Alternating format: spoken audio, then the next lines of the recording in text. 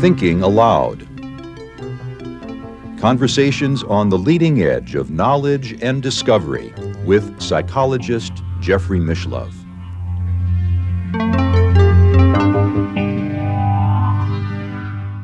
Hello and welcome. I'm Jeffrey Mishlove. Today we are going to explore the meaning and the power of mantra, sound, and word.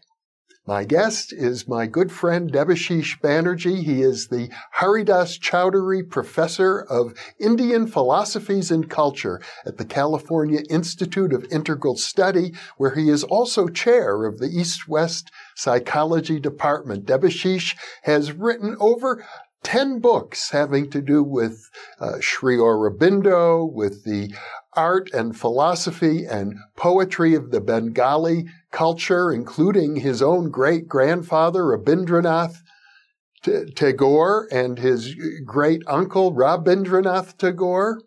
Welcome, Debashish. Thank you, Jeffrey. It's a pleasure to be with you once again. I know in our previous interviews we've touched upon syllables and mantra, especially when we talked about the chakras and all the petals on the chakras, each one expressing a different syllable on each of the chakras, so that the Indian system is incredibly intricate with I guess it would be fair to say dozens, if not hundreds of syllables, each with particular meanings. Yes, absolutely, Jeff. So that whole notion of syllables having power, vibrational impact on our astral bodies or subtle bodies, Sukshma Deha, the subtle body, belongs to Tantra, and it arises at a certain point in time. I'd say the earliest example of it comes from the Upanishads with the word Om. So the Om is a sacred syllable, but it's a syllable that's supposed to really reverberate on its own. And you know, there's a whole Upanishad about it, about the 4 levels of the Om. The highest level is something beyond our conception. It's beyond subject and object. And, so it's known as the supreme station. One enters it only in the highest trance. And then the next level is a lesser degree of trance, known as Shushupti. And then the third level is what we call dream. And the fourth level is our waking state. So these are the 4 states of the Om. And later, Tantra is going to use this to talk about 4 levels of the mantra, of sound in general. So it's going to say that the highest power of sound is the supreme sound, Paravak. And then there is the seeing word, Pashyanti Vak. This is really the origin of the mantra. The third level is known as the Madhyama Vak, the intermediate word, which is closer to something like the poetic word of human beings, a suggestive kind of use of the word. And then we have the ordinary use, which is called Vaikhari Vak. So when we are talking about these syllables, the entire alphabet or syllabary of the Indian Devanagari, the language, Sanskrit language, is really a syllabary of magical sounds, or magical sounds, sound power. Each one of them is a goddess in that sense. And so you're probably familiar with Sir John Woodruff, yes. One of the early explainers or interpreters of tantric lore to the West. And he has a book called The Garland of Letters, where he's really talking about one of the tantras. But the idea of the garland of letters connects with Kali, who has a garland of skulls. 108 skulls. So in esoteric lore, each of these skulls is a seed sound. They're called bijas. And akshara, even the common term for an alphabet in Sanskrit is akshara, which really means indestructible. So these are like the irreducible sounds which have some kind of resonance in the human system, the astral system. In other words, when we're having a conversation like this, we're using our voices, we're communicating words, and normally we think of this is all about the meaning of the words in normal day-to-day conversation. But if we probe a little more deeply, we would see that each sound that comes out of us carries with it a subtle quality which is not related to the meaning of the words, but is related to, one might say, the astral or the etheric or the charismatic or the vibrational impact. Some people, for example, when they open their mouth, it just resonates more. Yes, absolutely, Jeff. And we find that words, they carry a kind of a sound image. If we just go a little bit deeper into our own imagination, when we are hearing words, there's a vibratory kind of image, a specific kind of effect that each sound and word has to the visual sense as well. So it's this kind of effect that really works on us from syllables. And these early creators of the bija mantras, the seed sounds in Tantra, they explored the power of these particular syllables on the human system and their combinations. So this is almost like a science of the atomics of sound. You have sound atoms, and when you combine them, you get sound molecules. And then those are the words. And those words also combine to form entire sentences. And in this sense, we see the earliest use of the mantra is in the Rig Veda, where the entire hymn is considered a mantra. But the sound value is still immanent in it. Each term, each phrase, each entire hymn is resonating with this kind of a power to make us receptacles of higher energies of what they call the gods. And earlier you were referring to, I believe you used the word trance, different levels of trance. Yes. Meaning an altered state of consciousness. Exactly. That the syllable, the sound, has the power to induce in people. Indeed, Jeffrey. In fact, the word mantra, which you can break up into man and tra. So that term tra, you can see that in the word trance. You can see it in transcend. Trance, whatever we say that it goes beyond. Mm-hmm. It combines. So the sound syllable tra in itself is something that in the Indo-European language still retains its sense of going beyond. Mm-hmm. And that's the way in which the term mantra is formed. Man literally means mind. So going beyond the cognitive mind. And this relates to what you were saying about we ordinarily think that our words are specified. And that's the whole idea of the dictionary. And even more so of scientific language, where we need to agree upon the meanings of words. We need to fix the meaning, the denotative sense of words. But poets use words differently. They use words in a suggestive manner. So the context is evoked in us, and the word may mean something very different from what it means in its more common sense. I think that's where we see the beginnings of the notion of mantra, taking us beyond the cognitive power of the word. And people like Sri Aurobindo, who you mentioned, he has a book called Future Poetry, where he's saying that the power of mantra can be invoked in any language. And maybe our future poets should aim to become rishis or seers that channel the highest power of this kind of potency of the word. You have shown me in some of our previous interviews that the idea of meditation probably goes back to the Indus Valley culture, even before the Vedas. You see seals of pictures of people who appear to be in a meditative posture. And mantras are often associated with meditation. There are whole schools of meditation based on simply repeating the mantra as one meditates. When, do you know, did mantras and meditation come together?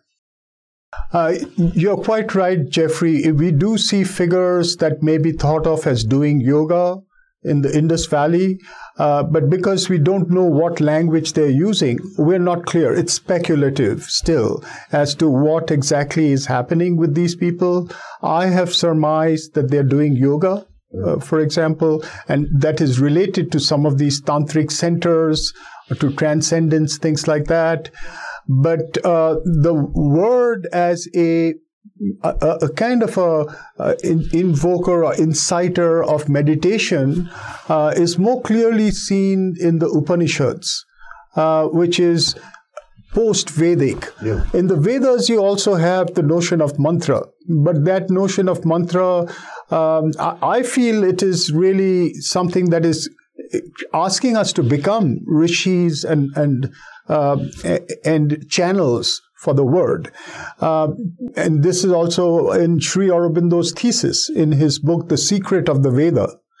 But we find in the Upanishads, it's much clearer because they have entire phrases that they hope, just we talked about the word Om, but they have combinations like Om Tat Sat. Now this becomes Om Tat Sat means Om, that is true, or that truth. Now, the term Tat, which is the basis of that in the Indo-European system, also the basis of the term Tattva in Sanskrit, which can literally be translated as thatness, which is like the specificity of something, irreducible specificity. This term is, in the Upanishads, used to mean the transcendent reality, that which can only be referred to in nameless terms, that. Right? And Sat means truth. So, Om, that truth. So, repeating this term in a kind of a contemplative sense, holding the meaning of that phrase, but at the same time letting its sound value permeate us, can take us into states of trance where we experience the erasure of the duality of subject and object and see the one reality that refers to. So this is the way in which meditation is, facilitated through the mantra in the Upanishads. These kind of statements are called Mahavakyas, or great statement in the Upanishads. And they are considered mantras of a more meditative kind. You have another kind of mantra in the Upanishads of a meditative kind. They are paradoxes. And I believe they are what turn up later in the Japanese tradition as koans. These koans they incite meditation as you contemplate them through the meaning. And you started by talking about sound and word. Yes. So this is the combination of sound and word. You are focusing on the meaning, but also the sound has its effect on you. And you come to a point where the paradox, you can't answer it with your mind, but you experience it in a state that goes beyond the mind. If I understand you rightly, the use of the mantra really comes to fruition in the Upanishads, which occur after the teachings of the Buddha. No, actually the Upanishads begin prior to the Buddha. Oh. Upanishads are considered to begin around the 8th century before Christ. Oh, okay. Long before the Buddha. Yeah, the early Upanishads start, even terms, and the mantras like Om begin in the very first Upanishads, the Brihadaranyaka and Chandogya Upanishad, considered to be 8th or 9th century BC. And then we find it going on past the beginnings of Buddhism. Early Upanishads span 8th century to about the 2nd century BC. And then they continue. There are Upanishads written all the way up to the 16th, 17th century. CE, after Christ. I see. The Buddha comes somewhere in the middle of that period. So, and which would mean that the Buddha had already inherited the tradition of the use of mantra. Absolutely, he had. And it's very likely that he used mantras in his teaching, which is the thesis of the Vajrayana Buddhists, the Tantric Buddhists, who claim that the Buddha taught an esoteric version of his teaching as well that becomes available later. And that's very possible. He could very well have taught mantra meditations to his disciples in an esoteric sense. Well, and which brings up a whole other aspect of spiritual traditions in general, the idea that there's an exoteric teaching for the masses, and then for an inner circle, a more esoteric teaching. Yes, Jeff, that's true in the Indian tradition right from the Veda. In fact, this is one of the things that happens over time, and exoteric tradition tends to take over because more and more people follow it in a certain way. It becomes more religious. The esoteric tradition is preserved by a few initiates, and then gradually they lose their power. This happened all the way back in the Veda, during the time of the Veda. So in fact, when we are talking about mantra, I would say that the very essence of the Vedic tradition, the esoteric meaning of the Vedas, is to prepare you to utter the mantra. From the very first hymn, the term rishi, which means seer, who is the Vedas are considered to be unauthored, in a sense like scriptures all over the world. God comes and writes on a tablet. So nobody can say, I wrote it. It's, impersonal in that sense, extra-human. So this is in that sense considered apaurushya, beyond, outside of the human. But it's paradoxically so, because humans uttered it, and that's acknowledged. It's the seers, the rishis, through whom these verses came. So if we look at these hymns, even the very early ones, the very first one, which is akin to fire, Agni, the fire god, its very second line is saying, O fire, adored by the ancient poets or seers, as well as by the modern ones, may you be a god who brings the gods here. So it's invoking the seer. And later, it's calling Agni itself a poet or a rishi. It says, O Agni, O seer will, the will of the seer, kavikratu. And then it uses a very interesting term, satyas chitra shravastamaha, which means the hearer of the image of truth. The hearer of the image of truth. So we get this sense that this non-dual truth is making itself available as sound. And that is being heard by the rishi or seer who has prepared himself or herself. I mean, there are female rishis as well in the Veda. One of the most important hymns is by the goddess, by the rishi who is named after the word, Vagambrini, the Ambrini of the word. And so hearing the word, preparing oneself to hear the word, invoking the word through the power of fire, which is like an aspiration that prepares one to receive the image of truth in sound. That becomes the very meaning of the hymns of the Veda. I'd say that the esoteric meaning of the Veda is how can we become, channels for the word. The earliest Vedic rishis, called the Angirasas, they are referred to as creating the world by the power of sound. These are humans, quasi-God, godlike humans. With their word, they broke the dark places and brought heaven to earth.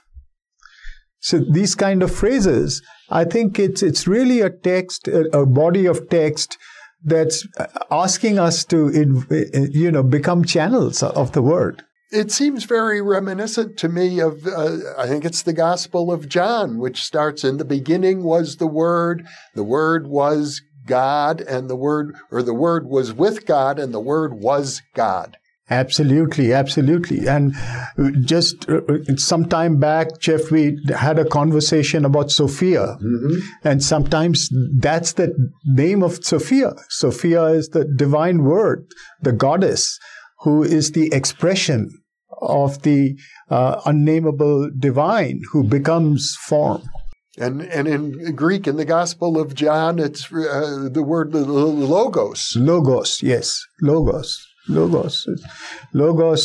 Sophia could be seen as the embodiment of the Logos, who gives birth to the Logos. In the Christian tradition, Christ is born through.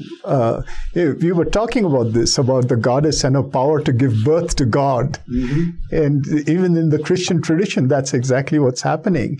The Logos is born as the divine child.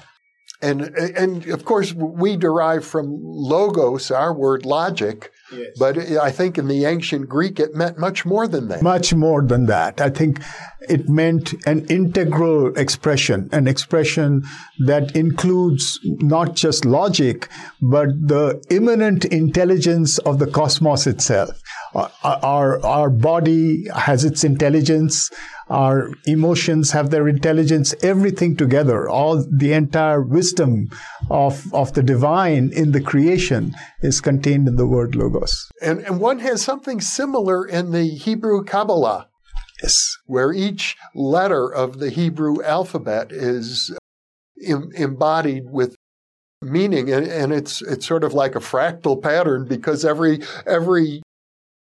sound is a word, and each word is composed of letters, and each of those letters is another word, and so it's like an infinite regress. Indeed, Jeffrey. I think this is a very ancient kind of understanding. That's why we find it in different traditions.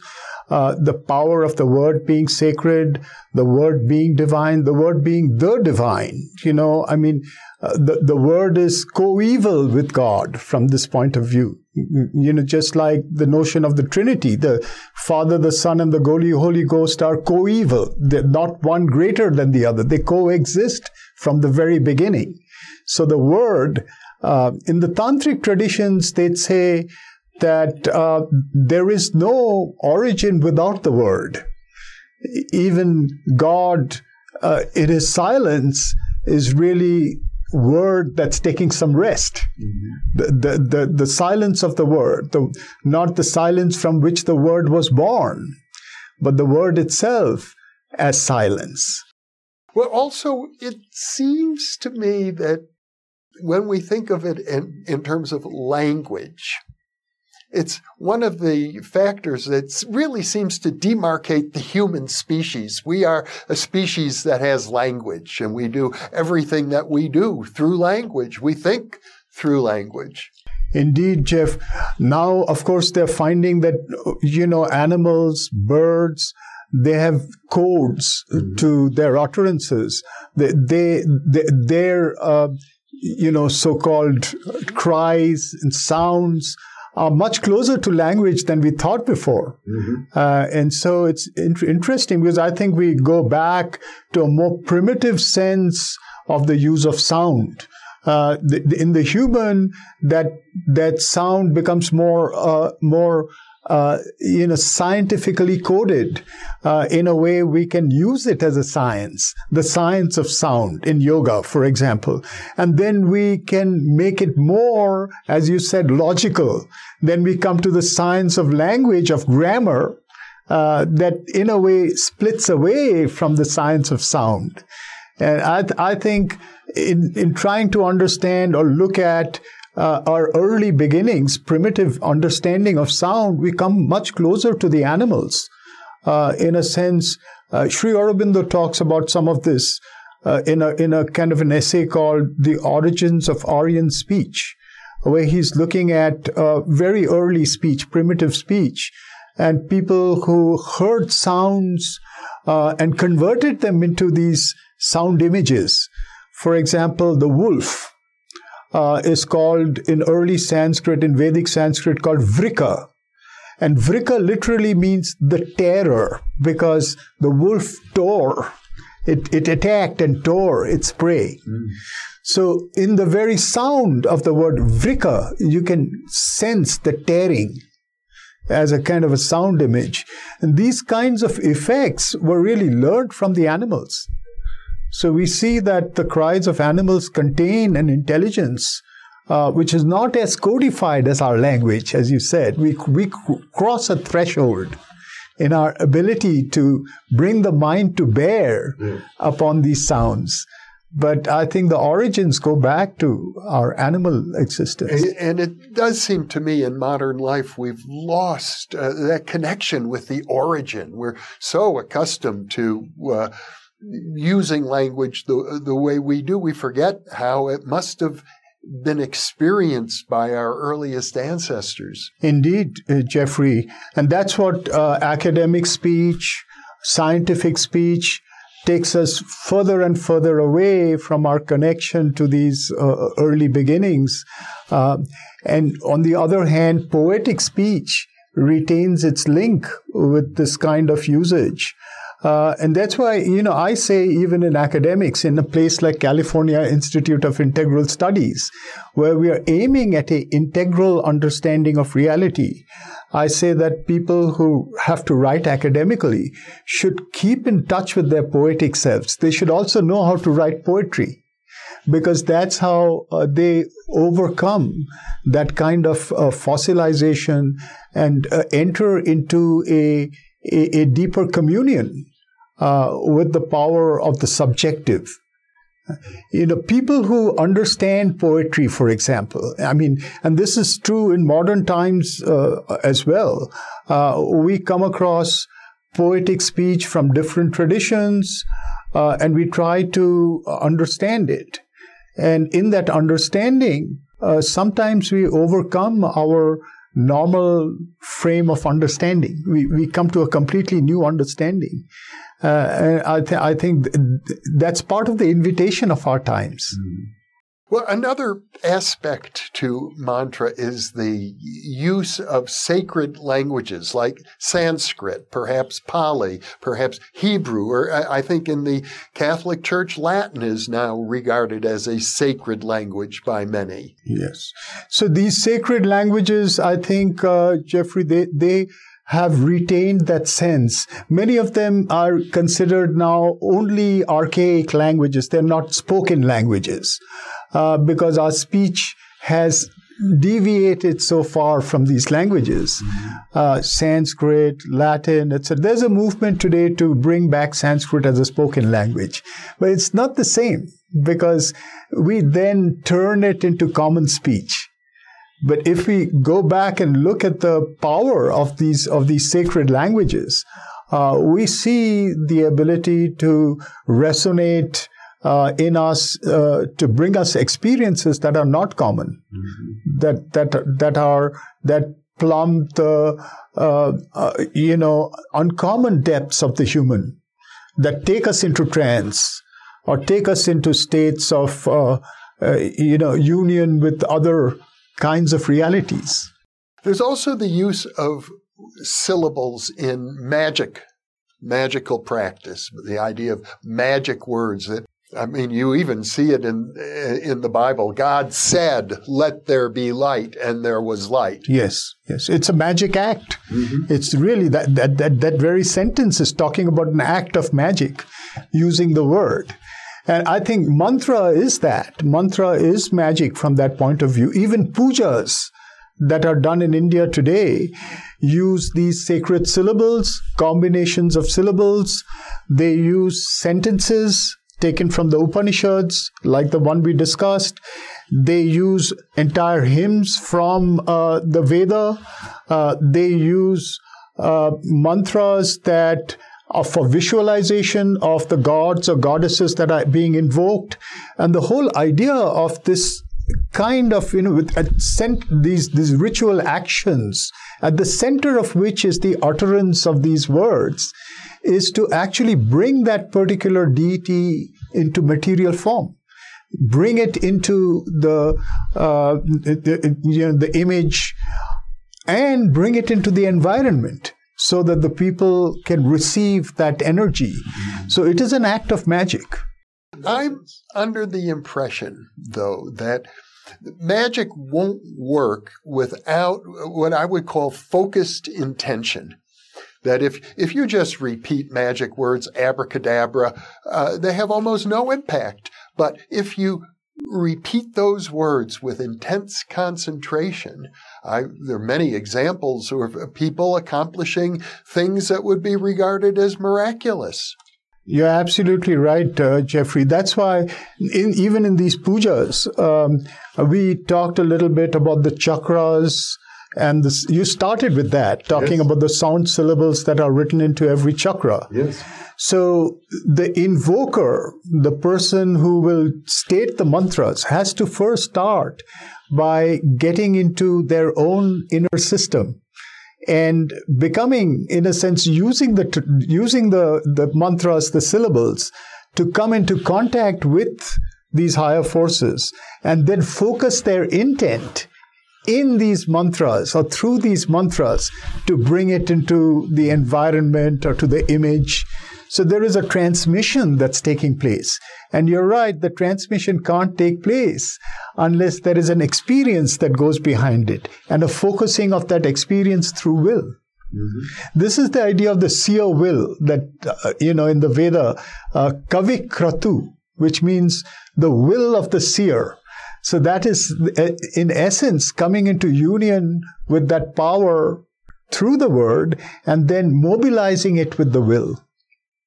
It seems to me it starts inwardly. It starts long before one gets to the vocal cords. Yes, indeed. Indeed. That's why it starts out of meditation and it breeds meditation. Mm-hmm. Yes. In these pujas, for example, the idea is to rise to what they call the 1,000-petal lotus. Yeah. And from that center to utter the words. Now, I don't know how many priests can do that. But, we have examples in the mystic lore of even modern India. People like Sri Ramakrishna of Calcutta, of the middle and late 19th century, who came in as a priest of the temple of Kali. And his invocations to Kali were of this kind.